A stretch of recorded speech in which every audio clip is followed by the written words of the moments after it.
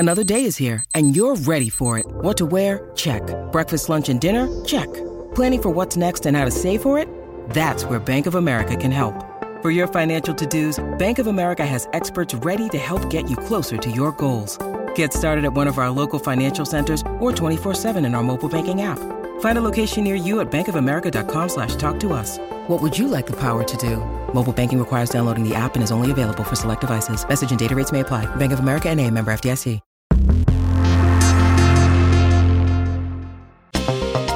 With inflation spiking and gas prices surging, every dollar counts. So you might be interested in apps that let you access your wages before payday. But what's the catch? I'm Roger Chang, and this is your Daily Charge. Joining me to discuss this is our e-commerce reporter, Laura Hatala. Welcome, Laura. Hi, thanks for having me. So tell me about these advanced Paycheck apps.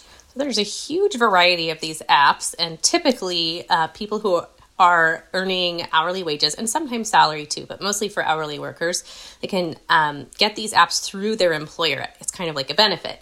And what they do is kind of what it sounds like. You've earned your wages, but it's not payday yet. So in some way or fashion, you can get a portion of your wages before payday. And of course, that means that when you do get your paycheck, it'll not have those wages in it, but it's the same amount of pay overall. Got it. And what are the fees? What's the catch? I'm assuming there are fees for getting your money in advance. How does that work? There's a ton of different models, but for a lot of them, there is a fee. Sometimes there's a monthly subscription cost. Sometimes there's a fee per transaction. A lot of these apps will have a fee if you want your money right away, but not if you wait, 1 to 3 days for a bank transfer. And some of them don't have any fees at all. They get their money by putting your wages on a debit card, and then they take a portion of those interchange fees that merchants pay on debit card transactions. So there's all these different business models.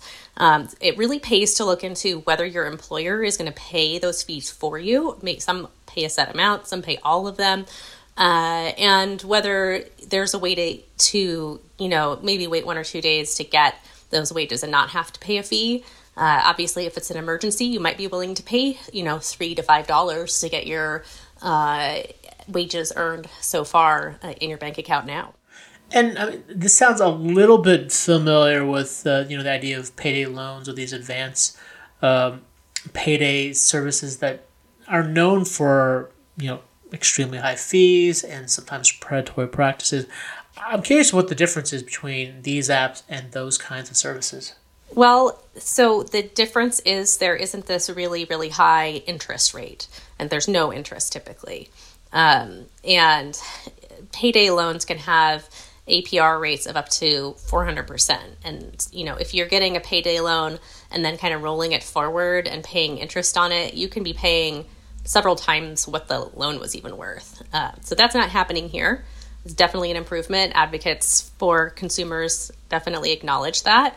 On the other hand, if you're paying $3 every day to get your wages, it's going to take a chunk out of your paycheck. It's less money. Yeah, that's significant, right? That definitely adds up. I mean, I'm curious what folks say about the use of these services, because as you said, if you're using them on a daily or any kind of regular basis, that does start to eat into your earnings, right? Yeah, I mean, it's just sort of, especially if you're earning around minimum wage or just a little bit higher, percentage-wise, that's a pretty big chunk of your wages. And obviously, every dollar is really counting in that situation.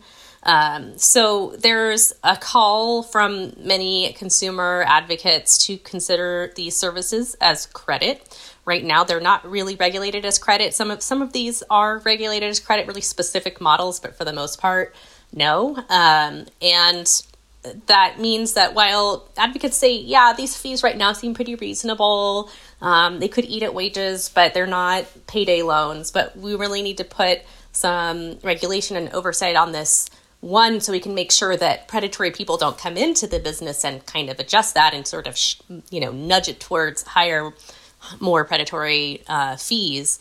And two, just so we know how people are using these, even if all of these businesses are operating in a really responsible way, oversight is a way to know a lot more about the kinds of financial crises people are finding themselves in when they're living paycheck to paycheck.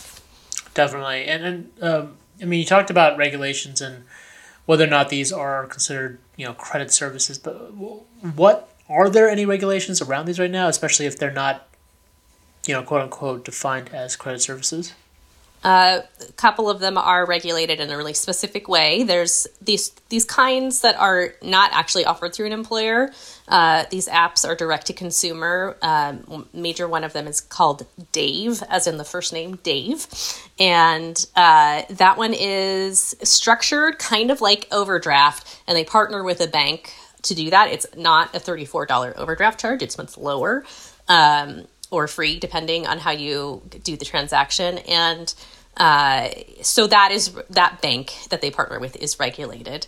And, there's some state agencies that have looked into how to put some guardrails on this, but on a national level, not regulated. And it could be. The Consumer Financial Protection Bureau, the national agency that looks into this sort of thing, is going to clarify its position on whether these services are credit and how regulators should approach them.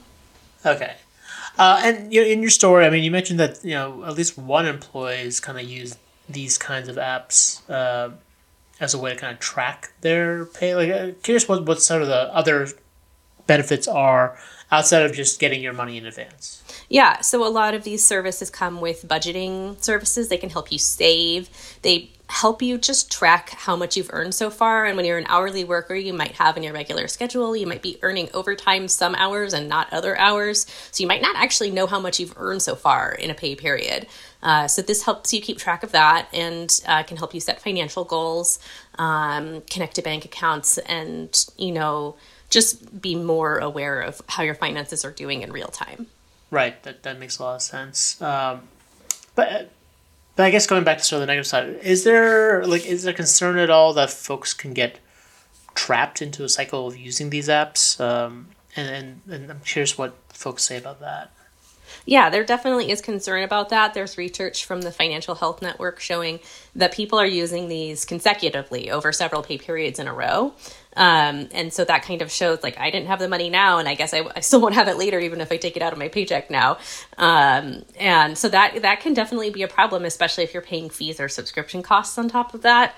It's still not as bad as bundling it into a payday loan with, mushrooming payments on it. But at the same time, it's still taking money out of your paycheck. The companies, I spoke with one of them, Daily Pay. That's one that's used by a lot of big employers, including Target.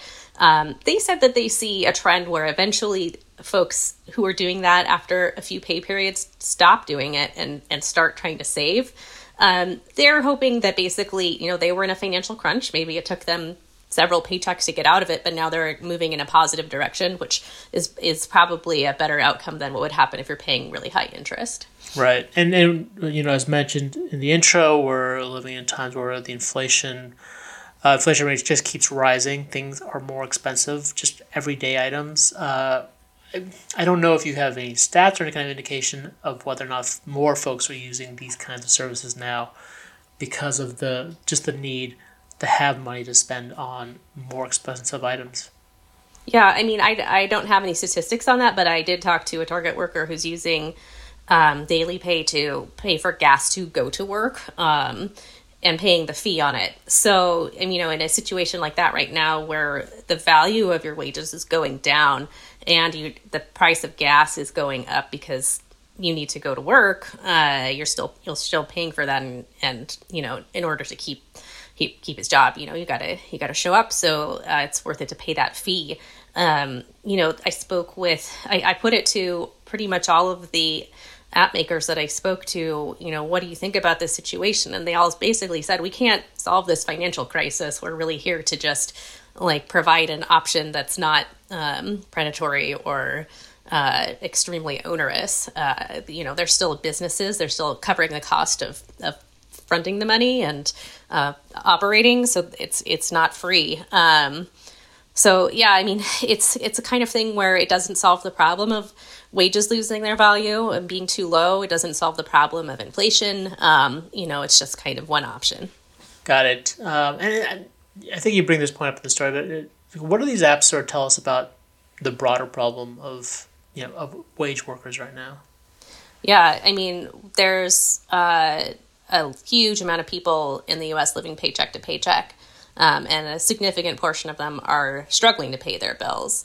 I think it's about 14% overall, based on numbers from last year, or actually earlier this year. And so, I mean, it just shows you how many people need to be able to access some money to, pay a bill that's due before payday, or get gas and groceries to go to work, or to put food on the table. Definitely people are struggling out there and need a way to pay for those things without incurring debt. Absolutely. Laura, thank you for your time. You can check out our story on CNET.com. If you have any questions, ping me on Twitter at Roger W. Chang. And if you liked what you heard, please rate and subscribe to the podcast. It really helps us out. For the Daily Charge, I'm Roger Chang. Thanks for listening.